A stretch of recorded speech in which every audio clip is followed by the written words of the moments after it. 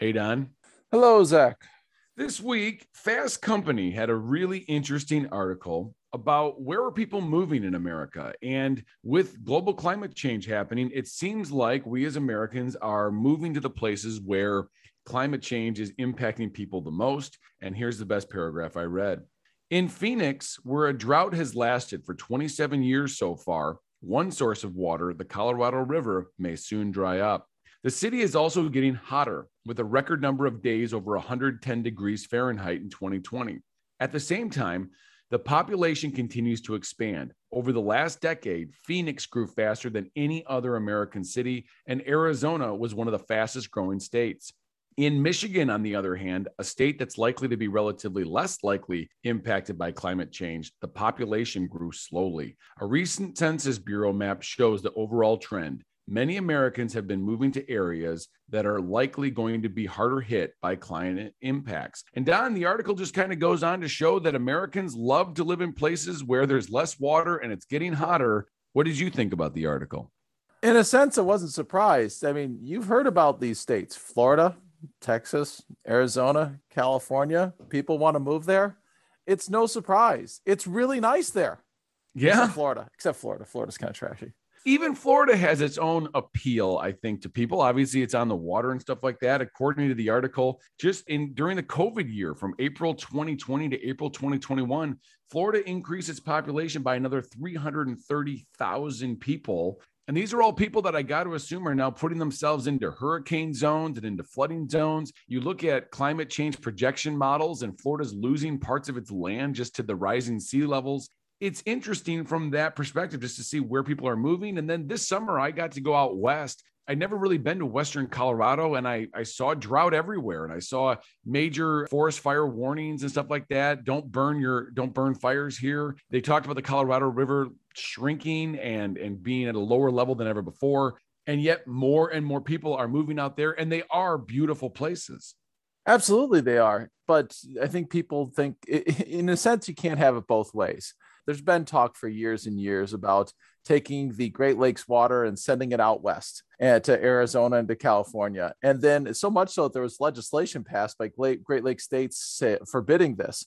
But it was that people want it both ways. They want the water, they want the sunshine every day. And who can blame them? It kind of is like that if you live these places. I lived in Palm Springs for 5 years. It was sunny every single day. In February, it was over 60 and sunny every single day. And it's hard to complain. It's actually a wonderful place to live if you don't mind the 120-degree summers and the persistent drought and wildfire smoke and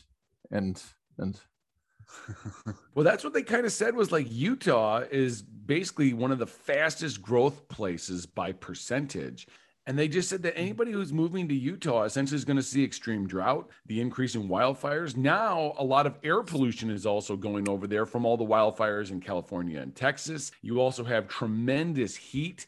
You know, there's been these interesting studies that said like our Western states in America, it's possible the last 100 to 200 years were actually an abnormality of it was actually wetter than maybe it really historically is there. And yet people are moving there in droves. And you just sort of wonder at what point can they just not sustain this many people? You've got lots of baby boomer retirers that want to move down to Arizona, New Mexico, beautiful areas. But at what point can they just not hold all these people? There's not enough water, not enough resources. Well, I think there's two different groups here. There's the groups of people that are affected by storms and natural disasters, and the ones that's just drought. And if it's just drought, it seems like that should be a solvable problem. And you could be able to put a price on it in that if you really want to live in Phoenix, how much are you willing to pay for water? Because if you can price water high enough, you can find an equilibrium where you'll just use very, very little water. There's a company in California that does gray water systems for people's houses, which means it takes the shower water and the sink water and purifies it and use it for the lawn. That's fine. It's a $30,000 system, but it's conceivable to put that on a house and then you can water your lawn. And you could take short showers and you can use low flow this and low flow that. Or better yet, you can say, all right, we're going to really price this water accurately and maybe make a giant desalination plant and pipe water up from the Gulf of Mexico or wherever. There are prices and possibilities for these drought areas that make it all reasonable. The only thing that really doesn't make sense is golf courses. Oh, wait, that's part of the reason people want to move there, right? Yeah, great golf year round, right? It's always fun to watch those golf tournaments in Arizona where you just see desert and then this just lush, beautiful green. And all you can think is just how much water they must need to keep that alive. But I guess my thing is from hearing you, do you think this is an issue? I feel like this is sort of one of those long-term issues, kind of like the national debt, I guess. It's out there. It doesn't seem good long term, and yet we're just going to keep doing it. You seem optimistic, or you seem to think this is a non-issue. Am I correct? Maybe it's because I love living in those places and I'd like to move back to some place like that. And I love visiting those places and they're beautiful and wonderful. And yes, the water is kind of like constantly hanging over your head. I like your analogy to the national debt. It's just something it's a constant problem and is just not going away. And it is what it is. And that's what these water issues are, these places. And in that way, I think it's a distinctly different place than the places like where they're looking at hurricanes coming all the time and losing land like Florida. And eventually you could just say, all right, we're going to find a way to make this work by recycling, reusing, maybe farming less, maybe doing what we can with the existing situation. Those are possible solutions. Well, one of the things though is I feel like all of these are growth models in terms of city growth models, but they've all been based upon the idea of a stable climate, right? We've always assumed that there'll just be a stable supply of water. And these are like fundamental assumptions that maybe we're now starting to realize aren't so fundamental. And what I wonder is, are we sure that a place like California shouldn't be a major agricultural mecca? I mean, can we continue to have as much agriculture there and support those many people that live there all in one hand? Or as a nation, do you need to start thinking about food policy? My dad was talking about this a couple months ago, but I don't know. Do we need to start looking at places and say, you know what, like it's more important that we grow food there for our own national consumption or even international trade than support people there? And is it possible at some point the trade-offs have to be, we can allow people or we can allow agriculture? You can't have both. Well, I think you're absolutely right. And if you're in economics class, you draw a production possibilities curve. But the limiting factor here is water. How much water do you have? Can you support this many houses or this many almond trees? And the crops that are grown in California, that's where the majority of our fruit and vegetables come from. That's where all our eating oranges come from. Our orange juice oranges come from Florida, but our eating oranges come from California. And the vast majority of the almonds, not just in our country, but I believe in the world, are coming from the Central Valley, which I drove through this year when we went through California. And they need a tremendous amount of water. We passed this aqueduct over and over and over again to see this lush, flood running mountain crystal clear water. And it's going to these trees and stuff. And if we price it accurately, then the farmers aren't going to be able to afford it. But that's not the way water rights work. The way water rights work is whoever tapped into that river first in the 1800s or whatever, they have first rights to it. And so it's the Resnick family. And Linda Resnick owns the water rights for all the almonds and pomegranates in California. And she's a billionaire. She has a bunch of water. Maybe she should take the water away and give it to the people that wanted to live there for their houses and their faucets. But this is a total change. It's almost like a switch to an authoritarian or command economy. It's like when the government comes and says, we're going to build a freeway and we're taking your house away. It's a gigantic change in policy. Well, you've got this huge archaic legal system, as you hinted at, about who owns the water rights and stuff like that. And therefore, your argument earlier about, well, just let's let the market decide kind of how we're going to prioritize this or who gets the water. But let's just say you and your wife, you finally finish your illustrious careers in public education, and you decide we're moving back to California. We want to build a new McMansion somewhere, and we need our water, right? And you know what? Maybe you're willing to pay for that. I just wonder if at some point it's short-sighted and it squeezes out agriculture in a way that maybe we're not thinking of now and maybe we might need in the future. And I just wonder if maybe that's really what this is kind of saying is, look, we can live here, but at the same time, there has to come to a cost of we're going to drain aquifers that are down below the ground. You hear about that happening in places like Texas and stuff like that. There's less water there. And it just seems like at some point, maybe there's a tipping point to this. Or is it just, hey, you know what? The people that are moving to these places, they've got resources. And therefore, when these places start to turn bad or not enough water, the rich will just leave. But ultimately, then how many of these people that will be stuck there will be retirees that sort of took their nest egg? They had one chance to move, they made the move, and now all of a sudden they're stuck in these like desert towns where they can't afford anything, almost like a new rust belt, if you will. You talk about the towns in the Midwest that, you know, the factories left and there's just kind of people that are still there, but life is just not as economically viable as it once was. Do you think maybe there'll be people left in ghost towns in these desert areas? I think agriculture will get priced out before the people. I mean, we can buy our salad, our vegetables, our fruits from other places and have it flown in, just like we do with blueberries and strawberries that are flown in from South America in the winter. We can do that. We have the money as a society to buy that. And not everybody's buying strawberries and blueberries in the winter. They're buying it because they have the money and the resources to do so. And it's expensive, but it's worth it to them. And I think what's more valuable is the land as a place for people to live, and they don't mind spending more for food. For the wealthy American and even the average American, food's a fairly small part of the budget. And so we can afford to have higher food prices, and we might lose the almonds. Well, we might lose the almonds. That's what's happening this year. We're not getting as many almond trees. And I love almonds as much as the next guy, but I think that's the one that goes. I think that you're going to have the aquifers, as you mentioned, are already nearly drained. And that's a problem that we can't see, a lot like the national debt. And it's just going to happen. And yeah, maybe the rich leave, but I think the rich are leaving Florida when their place is flooded out before they're leaving California, because if you can afford water, you can afford water. Somebody will sell you water at a high price. And if it eventually is worth it, and this is what I would like to see, is desalination wind farm. Put up a giant wind farm. When the wind's blowing fast, you've got your turbines generate a lot of electricity. Turn that into clean, fresh water and ship it ashore.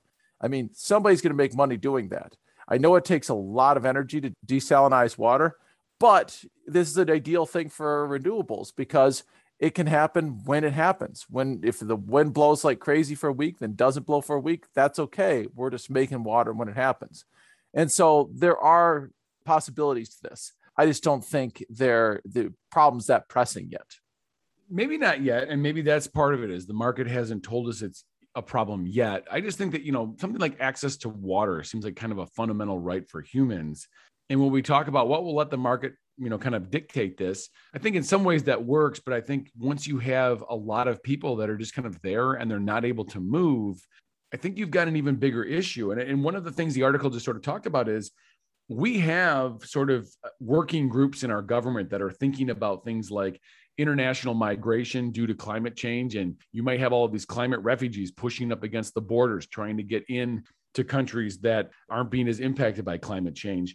But we don't have any domestic working groups thinking about domestic migration in America. And I do wonder, don't you think we should have some office in our government that is sort of thinking about this long term, about how this impacts places, how growth happens, and where people may or may not be moving? And do you think we should start having harder conversations about, look, we're all full here? And I realize that is, I realize that's like, not a very American idea, but I do think if you should have municipalities that are kind of saying like, look, until somebody wants to move, we just can't sustainably keep people here. That's not the way local government works.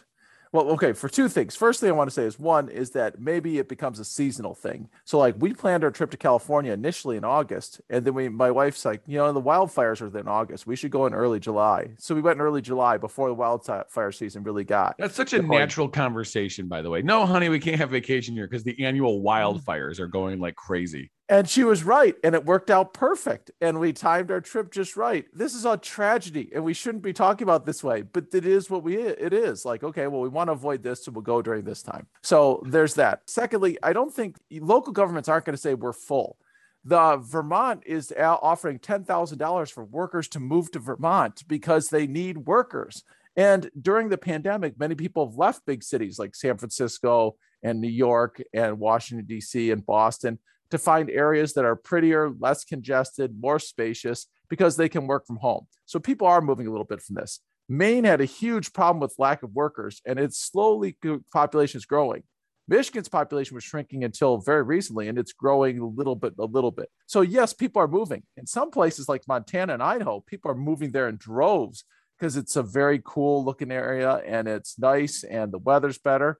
And the people there that are existing are going to say, no, we want it not to change, the whole NIMBY thing. But at the same time, the government is going to want the more tax revenue.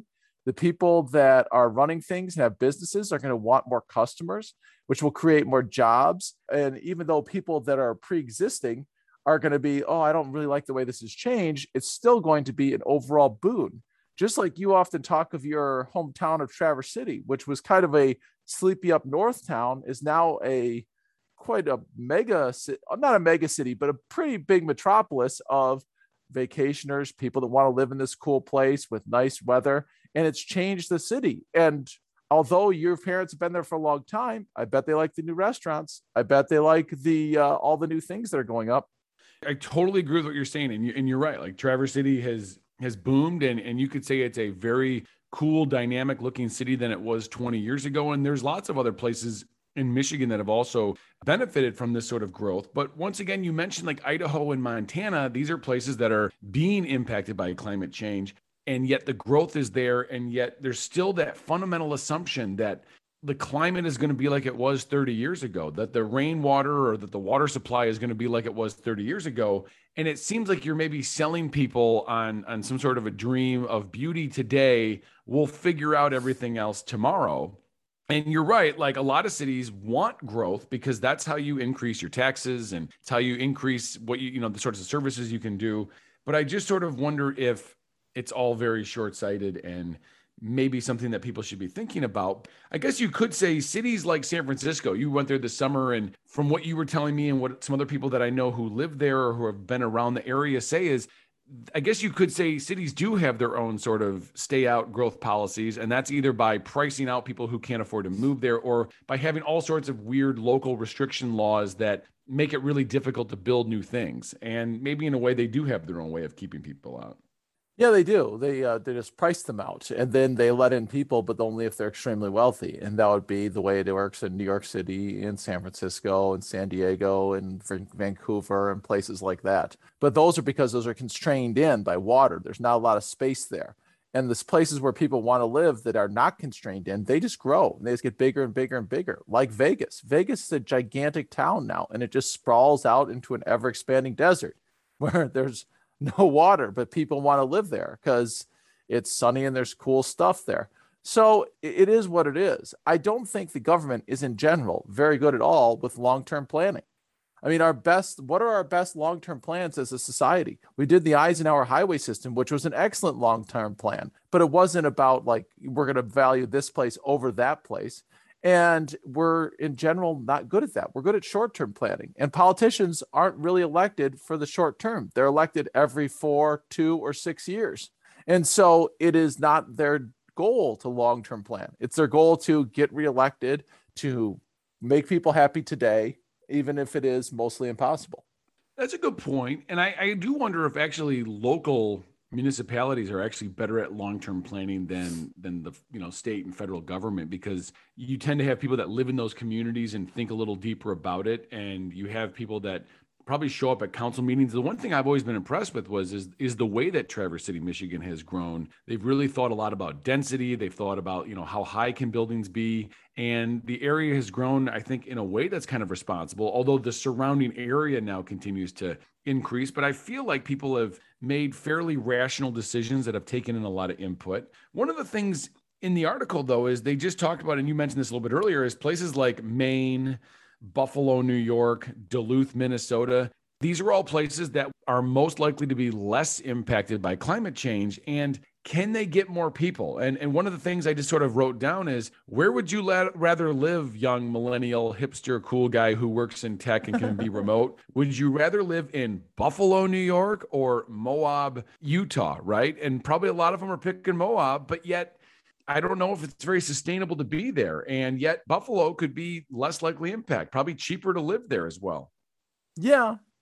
But people are making decisions based upon what they like, what they're going to enjoy as a lifestyle, and where you live says something about yourself. I do want to tell you that when we moved back from California, I felt like I hung my head a little bit. Like when I lived in California and had California license plates, people are like, oh, you live in California? That's so cool. And I was like, oh yeah, I'm cool. We live in California.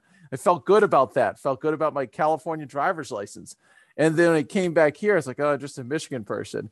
And my wife, who's now living in the town that she grew up in, and for a long time would make a point of saying, I left. I left. I moved to Ann Arbor for 5 years. I lived in California for 5 years. I haven't been here the whole time. And because it was just a cool place to be. And it wasn't just cool because of the reputation. It made you feel good to say California.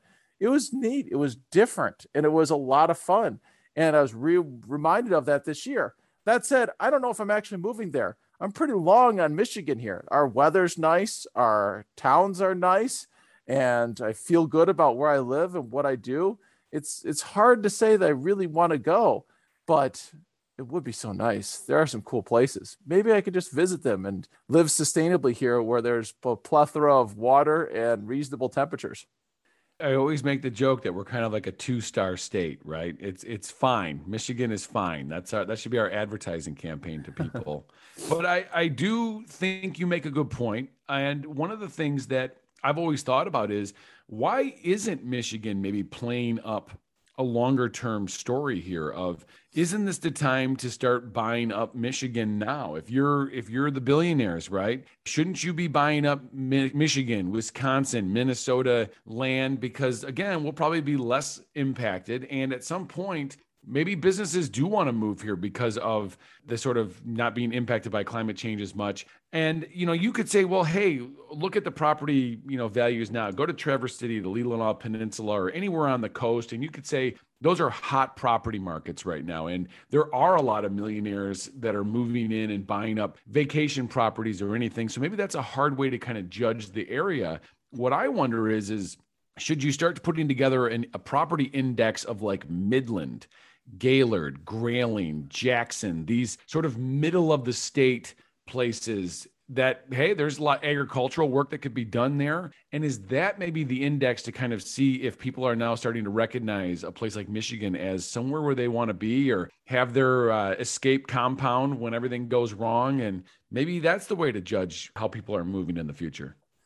I was thinking along the same lines in that we talked not long ago about Russia being a great breadbasket and growing because of climate change will allow this giant area of Siberia to be farmed that hasn't really been farmed successfully before. Maybe we need to aim a little further north. Germfask. It's a tiny town in the UP where they held conscientious objectors in World War II. I think there was a terrible crime there recently. But the land, there's nothing there. There's nothing there. We could probably buy a ton of land there and just own it, just hang on to it and see when it becomes valuable to farm or live on or wherever. Well, one of your favorite billionaires there, Bill Gates, I know he's become almost one of the largest landowners in America as he's been quietly buying up agricultural land. A lot of people talk about how good farmland is one of the best investments you can make right now. I do wonder if you make a point. I mean, the latest census data says that Arizona grew by 5%, Utah almost 5%, Texas at 3.85%, South Carolina almost 4%, and Colorado at 3.5%, Florida at about 3%. Michigan only grew at 2% population. It makes you wonder if there is a longer term market value if climate change continues and people are looking for places where they can find productive land or land to live on where they're not going to be paying these sorts of high costs. Maybe you should go make this investment, Don. At the moment, the economics are not there. And I think that is your point of the whole, is that if this gets priced out, if this makes a problem where it's a problem, people can't live there. And the reason Texas is growing, and specifically Houston is growing fast, is that it's a very good place to live for economic mobility. And the people after Hurricane Katrina that moved to Houston did far, far better than the people that stayed in New Orleans. And so people move to Texas because there is low regulation, because you can have a job, because you can start a business, and you can do all these things because there's not much regulation in Texas. But if it becomes so onerous, if the insurance becomes so expensive because of hurricanes, if the power becomes so inconsistent because of storms and freezes and heat, then perhaps people will want to leave and they'll want to get out of Texas. And so it is possible that's going to happen. It's just, I'm not sure it's there yet. A lot of those states that I just mentioned are traditionally sort of red states, a lot of conservative policies that come out of there. In fact, a lot of anti-climate change or just sort of put your head in the sand over climate change policies come from a lot of those states and a lot of their representatives. Do you think long-term with all of this sorts of growth, do you think those states might really want to rethink a lot of their policies? Or do you think there'll be a lot of citizens maybe moving there that want to advocate for rethinking climate change policies because now they're there and they've got a stake in the game and they want to probably stay there? Yeah, that or they'll put their head in the sand and hope for the best. I mean, well, let's think about those. Arizona voted for Biden this year by a small margin that was investigated over and over and over and over and over again by the Republicans. Texas is a little bit purple. It's not quite blue yet, but it's a little bit purple, and it could theoretically go Democratic in a future election. I mean, these states are changing little by little. These old school people that are really conservative are, in a sense, dying off a little bit. People are moving to Texas also to get to Austin, where the hipster and the tech companies are. So, yeah, it changes a little bit, but maybe the people just don't want to think about the climate change. Maybe they just want to say, never mind, it's all good. I'm happy to be here. It's funny though, because do you think that the narrative over it has changed? Because I remember 10 years ago, 15 years ago, we were in of like drill baby drill. And, people just sort of wanted just to kind of say, this isn't real. And now I feel like the national story is climate change is something that most people kind of accept. People accept the fact that there are droughts. People accept that like there's a lot of wildfires going on. And I just don't feel like people say this is just normal anymore, which I guess maybe is sort of progress on trying to understand the issue. And a part of me just wonders if more and more people are living and experiencing it. And that has really kind of shifted how people are talking and thinking about this. Yeah, I think so. I think because it is daily news. When you see, I mean, for a month or so, we've seen a story in the Wall Street Journal every day, or actually probably 2-3 months, about California wildfires. It makes for very interesting pictures and video, and that is out there, and people are seeing it. They're hearing about it. The floods and freezes in Houston and in Florida. It's real. It's good footage that people see, and it's always referenced as climate change, or by some media agencies, questionably climate change. Some people would say that. But if you hear it over and over again and again, it's not going to go away. And it's more prominent than the discussions of the national debt, which is what we were talking about with it before.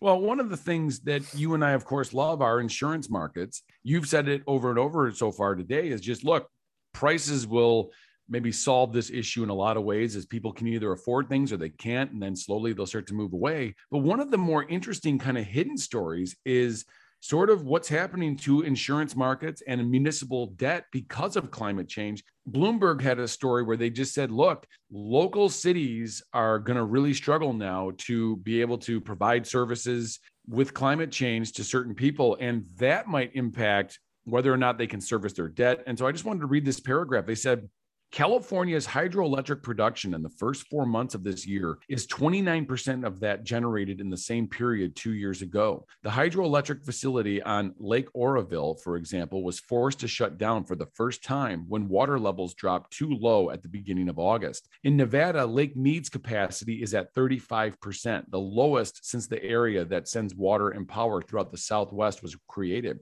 Both situations could force local utilities to turn to more expensive and less climate-friendly options, such as natural gas-powered plants, the S&P said. And basically what they're looking at is, if you can't generate the kind of electricity that you could at a real cheap rate, you're going to have to pay for it. And now all of a sudden you can't service your municipal debt. Now you could all of a sudden face lower credit ratings and higher interest rates that could really crush cities.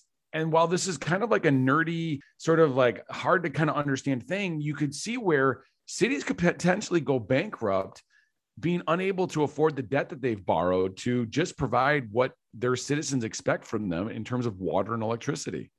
Yeah, they've borrowed a lot of money and leveraged it against this infrastructure that creates electricity through hydroelectric. And the water levels are so low, they're not generating much power. There's a great article in the New Yorker about these canyons that are emerging that haven't been seen since the 1930s when these dams were built. And so, yeah, if they can't pay their bills, and their tax rates will go up, it'll be more expensive to live there. But again, it comes back to, if the people really want to live there, they'll pay the higher taxes. Just like it's more expensive to live in Birmingham, Michigan than it is to live in Oxford, Michigan, some people still want to live in Birmingham, and they'll pay the money for it. And I think that gets to this point. And I don't think it's the rich leaving, as you've insisted before. I think it's the poor leaving because they can't afford to live there, or they just live really rough lives because they can't service the taxes and the debt and so forth like that. It'll just be more wealthy people living there. So yeah, it could happen. And also the insurance prices could drive people out, or they just find compromises and keep going there. I don't know. You see the images of the homeless problem that they have in like Portland, Seattle, and throughout California. You yourself said that you were pretty surprised at how bad the homeless situation was in some of the areas that you went to in California this summer. I don't know if the poor can just leave. And I feel like you've got a lot of people now that are going to be exposed to areas that just can't even provide some of the most basic fundamental resources that humans need. I mean, the article just talked about how there's now 60 million people in America that are living in basically drought affected areas in the West. It just seems like, once again, the fundamental assumption that the climate's going to stay the same, there'll always be water. I think it's got to be rethought. I think it's got to be challenged. Well, who's going to come in? Let's say you're right. Let's say that we have to really fundamentally change. And we say people have to move out of these areas where there's just so much drought. What does that look like? That's it. I don't know. I mean, I guess it just seems like it looks like a lot of people that are stuck in an area that just can't support them. I mean, I almost like if you think about like a refugee camp in another area of the world that you've seen, where you just have a lot of people in sort of a hopeless situation. Now, I know that's kind of dramatic to think like in America, you're going to have some sort of hopeless situation, but if you have a lot of people that can't go, I don't know. Now, don't you need to start bringing the resources to them? So the New York Times did a story not long ago about this tiny island off the coast of New Orleans. And it was connected by this causeway that was always flooded out, and the bridges always went out, and the kids that lived there couldn't get to school. But people still wanted to live there, despite the fact it was constantly flooded by storms and everything else. And the government basically bought them out and told them they had to leave. And there were some people that resisted and didn't want to leave, but they had to go. And we're talking about a dozen families. But if you could think of it in that sense, is that the government comes in and says, you got to leave, and forces people to leave, and people won't want to go. And they'll say, this place is great. I love it. It's mine. It's where my grandparents lived. I'm living here. Or you could look at it and say, like, it's like New Orleans after one of the giant storms where people are desperate to leave because they can't get what they need. And I think that's where you're going with this, and that the government helps them out and gets them out. But I think they'd want to come back. And that's my whole point, is like, find a way to provide the water and provide the things that we need and that we want to come back. I don't think people are going to leave willingly. And I don't think the government's going to be able to force them to leave on that big a scale. Well, and as you've said, maybe it's the insurance and the private price markets that will make this decision. I mean, you mentioned New Orleans, and I've always just wondered, why is it that we continue to want to rebuild places that we know inevitably are going to continue to get nailed by hurricanes? I'm not saying that you can't have some basic existence down there, especially for commerce and stuff like that, but to have a highly dense area of population that you know is going to get hit over and over. And I guess you could say like two things. One, do people that want to rebuild in areas like that, does that just show the ultimate of American resilience and toughness, and that we're going to shout at the storm and we're going to just rebuild for the 8th time? Or does it just show the definition of like American insanity, that we're going to continue to allow people to rebuild? We're going to continue to give them insurance that will allow them to rebuild, even though we know another storm is inevitably going to come.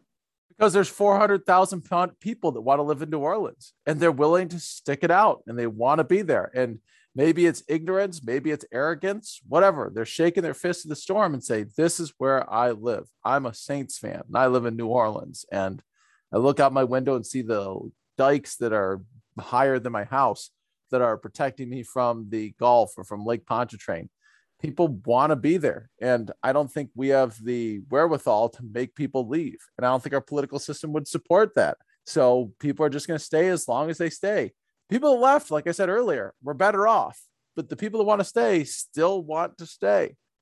Yeah, and you're right. And they have that right. And in some ways, I have a strange admiration for the idea of like, no, like, I'm an American, I'm staying, I'm tough, I don't care what storm is coming. And, you know, they talked about how there's a federal program from FEMA called the Building Resilient Infrastructure and Communities Program. And basically, apparently one of the options from this program is to basically buy a lot of these risky properties that have been hit over and over from hurricanes, buy them from the people, and then basically just sort of leave it as vacant land. And the idea is like, don't allow people to rebuild. Do you think that's a good idea, that the government gets into the idea of buying up properties and then just saying nobody else can build on this again? Yeah, I think that makes sense, because that's the only way you get people out, is to little by little buy up the property that people aren't using and to clear it out that way. That's the only thing that would, using a market-based approach, that people wouldn't be upset about, because the landowner that's selling is selling for a higher price than they get ordinarily, and they're happy with that. And then they can leave the land fallow and just wait. And so we did that. We've done that during the Great Depression, where the government paid farmers not to farm. Like, we can do this, and that's something that could work to slowly get people out. I'm not sure it's the best use of resources, but it's one that we could. I'd rather see a nudge like Vermont's doing, giving people 10 grand to move to Vermont. But again, we've come back to the idea that people don't want to move. People move within their county, but they don't move from county to county, and they don't move from state to state nearly as much as they used to. And they're less willing to do it every single year. And I don't get it. Maybe I don't get it because my dad grew up in Philly and then moved to Ohio and later to Michigan when he realized Ohio sucks. And my mom grew up in Ohio and moved to moved to Delaware, then Michigan, because she realized Ohio sucks. Like, it's people were willing to move in my family, and I'm willing to move. I moved to California. I moved to Rochester. I've lived in 4 or 5 counties in my life, but a lot of people are just still living in the same county they grew up in. And I don't think they want to move at all. Well, I think in some ways, though, ultimately, I think we're discounting the idea that like home is home. And as much as you and I love to kind of make fun of Michigan, it's a 2-star state, or we live in flyover country, at the end of the day, it is home. It's where we have a lot of relatives and family and roots and connections. And I understand why people wouldn't maybe necessarily want to leave where they live, especially if they grew up there. And even if it is a hurricane zone, or it's losing its land due to, rising ocean levels and stuff like that, I get why people wouldn't want to leave just automatically. And you're right. Maybe over time they need to be nudged, or there needs to be incentives. And, at the same time, I still say, like, hey, Vermont's willing to give a tech worker $10,000 to work remotely in their nice, quaint town. But I don't think they're looking for an entry-level service worker to move there. And I think that that's also, again, it's a very divided issue, right? The haves and the have-nots. It will be the haves that are going to be sought out. It's not the have-nots that people want moving to their town. Hey, at the same time, they need workers. And as well as I, that in Mackinac Island in the summer, there's people that are living in less than fantastic conditions, but trying to provide fudge, trying to make omelets. And they'll bring people in from far away for that because they need those people. So we got to have that additional group. Maybe they have to build a working class suburb so that they can have enough workers to provide these services that they need. People are needed. It's just, are they willing? Who's willing to come and move and supply that need? Now, that would be the interesting price signal, I think, is show me the town that is trying to lure in entry level and service workers to get them to move there and work there. Now, that I think would be a fascinating thing to kind of look for. This is the study we came up with this week. Is let's create this trial city where you can come and live in wherever. Let's go Vermont, and say you're going to be 10 miles outside Vermont in some farm area, and we'll have this community of working class workers that commute into Burlington to supply the labor that's needed at the various establishments there. And are you willing to move for that? And actually, if you think back, that's what people moved west for in the first place, was that we're building this thing, whether it be the Hoover Dam or Los Angeles is growing and there's this movie industry. Here's a job, move here. Do you want this job? And that's what brought people out west. In a sense, we're trying to bring them back. It's the opposite of that movement. Well, and you make a good point of that. Ultimately, why are places like Texas and Florida and Arizona so popular? One, because of the climate and stuff like that. But two, land is still relatively cheap, especially if you don't mind kind of living a little bit further away from people. And regulations are fairly low, and therefore people get a lot of freedom, and there's a real appeal to moving there. And it kind of makes me wonder if, while maybe we'll never see major incentives for entry level and service workers to move certain places, you are seeing like Amazon distribution centers popping up in places like Ohio and places that are relatively cheap to develop in, or where there's workers that do want entry level jobs. And you're starting to see maybe that it's not going to be a full out incentive, but maybe the companies themselves will start to move there. You're seeing Intel building a major foundries now in places like Arizona. Again, the water issue, I wonder about that. Maybe they thought about it, you assume. Maybe ultimately the market will just kind of solve this, and maybe it's much to do about nothing, but it is just sort of interesting to watch humans not necessarily making what you would think are rational choices for tomorrow, but maybe they are rational choices for today. And I think that's what it is today trumps tomorrow. Here's just kind of a final question then, is you mentioned earlier about repiping water from the Great Lakes. And a part of me did start to think about, okay, we do have the Great Lakes. We have major rivers in our country that are flooding sometimes. And do you think like our country should just undertake some sort of major geoengineering project where we've got major pipes that are ready to take the fresh water from flooded rivers of the Great Lakes and move it west? And maybe we should start to refortify Florida and the Gulf Coast like they do like Dubai. Remember they built that whole like island where they just kept putting sand in the ocean until they could literally build places for rich people to live. Should we just start to like fortify these areas and just say, you know what, we are going to beat climate change because we're America and we're just going to build our way out of it?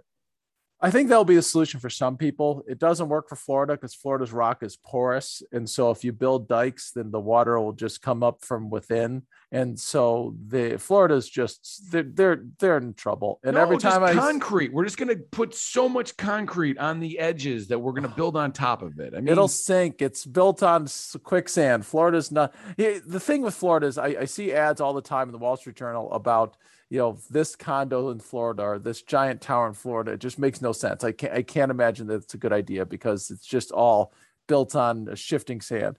But the other thing, the piping water out west, you're absolutely right. I think about this every time I see flooding in the Mississippi and the Missouri River, in the Great Lakes, and let's pump that water out west. And I think that, but then I think, how long does it take to drive out west? I mean, it's so far. You've done it. You haven't got it all the way to the Pacific Ocean like I have, but it's a long haul. Laying pipe that long, it would have to be gigantic pipes too. They'd have to be 10, 15, 20 feet in diameter. It would be a huge project and the water would be inconsistent coming. I don't think it's going to happen. I think it's going to have to be desalination. I think it's going to have to be reducing. And I think it can't be the way I think it is. But I kind of like the idea of the giant project. And could we make this work? Well, I mean, we already have oil pipes that cross the nation. The Alaskan pipeline is, I don't think that's the hard part of building more pipe or whatnot. I mean, yeah, but those are like 24-inch pipes or 18-inch pipes. We're talking feet. It's going to be an order of magnitude so much greater. I mean, I can't even imagine. We would need a civil engineer to really walk us through if this is crazy town or if this is actually an idea. But again, it does seem theoretically possible that could you find ways to somehow hold excess waters and then somehow start moving it out west when you need it? I mean, the last couple of years, the Great Lakes were at their highest possible levels, right? So therefore, is there some sort of mechanism that triggers, okay, it's time to start rerouting that water out west or something like that? Now, I guess you could say, well, at what point when the lakes are low, do we say, yeah, west, you're not getting it? I mean, and so I don't know how you'd work that. I'm sure it would be the most dysfunctional process we could ever imagine. But it seems like theoretically, in times of surplus water in the east, maybe you can move it west. And maybe also people would be like, no, this is the dumbest idea I've ever heard. I was out last summer on near Harson's Island, which is a weird island off the coast of Detroit, right up north of Detroit, where people live. And there's this weird ferry, and the houses are literally inches above the water line. And it used to be a foot, 2 feet, 3 feet, and they were just inundated with water slapping at the base of the houses. And I just thought, how does the septic system work? And then everything was for sale because it looked like just like this is the end. This is not going to be a land anymore. And yes, the water could go somewhere else and it could turn off and on, and we have that to spare. But I don't think we're really thinking about how much water we're talking about. When I talked earlier about the California Aqueduct, it is a river of water coming to Southern California and to the Central Valley from the mountains and from the Colorado. And it's a river that if it was in a pipe, it would have to be a 20-foot pipe. And we're talking, and that's not enough, not nearly enough. So we'd have to be piping that much water or more across. And it does make sense. And if it's raining in the east, then maybe the west isn't getting rain. If the west is getting rain, then maybe the east isn't. And then we can turn off this gigantic pipe. And I do like the idea of a big infrastructure project. We're spending ourselves into debt. Why not build a big thing? Why not be this thing? But I don't think that it's actually going to happen, specifically because the Midwest is terrified and has already passed legislation saying, no, we will not do this, despite the fact that those places out west with the money and the people want it. And I think part of it's resentment more than anything else. You beautiful people in California, Arizona, you don't get sun 360 days a year and all our water. Screw you. Yeah. And a part of me is like, good. Like I'll again, we're from Michigan, right? Like that's the one thing we have. I'm holding on to it with, over my dead hands. Again, we've talked a lot about price signaling and how maybe prices will just sort of adjust all this and solve it. But I guess, wouldn't you just say that like drought and this climate change is nature's price signal to just say, look, guys, like leave. And at the same time, probably all this geoengineering, like I think nature probably just intended for things to be what they are. And therefore, maybe we shouldn't like mess with it all. Oh, yeah. I think that I don't know if nature intended in a specific way, but I think the situation that we count on is so small in the great scheme of things. The history that we're in at the moment, or the last 50 years or 100 years, is just a blink in time. And that the great trends that have happened over long periods of time are going to happen regardless of what humans do. There's a saying in economics that in the short run, government can outweigh economics, but in the long run, economics always wins. And the idea is that a business can get funding from the government for a while, but eventually it's going to go bankrupt if it's not good. And it's the same thing with this situation is if that's the trend of how the world works in terms of the planet itself and the way that rainfall and so forth is going to go, you can fight it for a while with all the things we can do with air conditioning and with water piping and so forth. But eventually, it's just going to become untenable. And as it becomes untenable, there's nothing we could do. But when does it become untenable? Are we talking 50 years, 100 years? If it's 200 years, then the whole point is moot. If it's 5 years, it's going to be a big issue. I don't think it's 5 years. There still might be enough time for you to get yours. That's for sure. I guess the final question then is, your wife has always been very skeptical of space and, Elon Musk and his desire to go live on Mars. A lot of other people are also very skeptical of this. It's like Mars is this inhospitable place that has no resources for humans to survive on. And therefore, somebody who's like, no, we got to go to Mars. Like, people look at them as if they're dumb. Are we allowed to look at somebody who wants to move to Grand Junction, Colorado as almost like they want to move to Mars? Why are you going to this inhospitable place that has no resources? No, because if we live on Mars, we'd have to live under the surface in tunnels and caves because of the radiation and so forth. Mars makes no sense. It's just a fool's dream. And Grand Junction, Colorado is beautiful and nice, and there's not much water, and you might have to have a rock yard, but that's all good. You can still get yours now and have a good time. And it's Colorado. West of Denver is a beautiful place, and you can have a wonderful time. So no, you're not allowed to judge people that way. Well, but you just said, look, I can get a gray water system. I can drink my own urine in my shower water. I did not say drink my own urine. That's what I have to do on Mars. And I'm going to have a big rock garden. That's what Mars is going to look like. I don't know. In some ways, there seems to be a similarity here. No, Mars, you live underground in a tunnel. Like, this is just no good. Fair enough. I hear your point. I just think in some ways they seem like they're getting closer and closer to looking the same, but I guess we'll have to see. And as you said, hey, if you can get it in the next 5 years, then congratulations. And as we've said before to our generations that are coming before us, we're sorry. We're going to use it all up now for ourselves. Yeah. Don't we blame the boomers? Can't we now we're just going to take the fall too. We're like, hey, we want to get ours while we can. I really want to drive a truck, so I'm going to drive a truck, and damn the rest of you. Well, again, we don't put any sort of value on the future, right? We discount for the future generations what the life is like as long as we get ours now. Hey, the most responsible companies may be, ironically, the auto companies that are doubling down on electric vehicles, and they're going to put to everything they can towards that. And now solid state batteries, which may or may not come to fruition in the next 10 years. And that might be the biggest driver, not because they want to help the environment, but because they see the trend coming due to business and Tesla and many other things. Maybe they're our saviors and slow things down. Perhaps. Yeah. Well, I mean, that will be another story for another day. We'll have to look and see if we can thank the auto companies for everything. Well, Don, it's been a pleasure talking to you with this week, and I look forward to talking with you next week. All right, let's check this off. Another issue solved. Yeah, definitely. Take care. Bye-bye.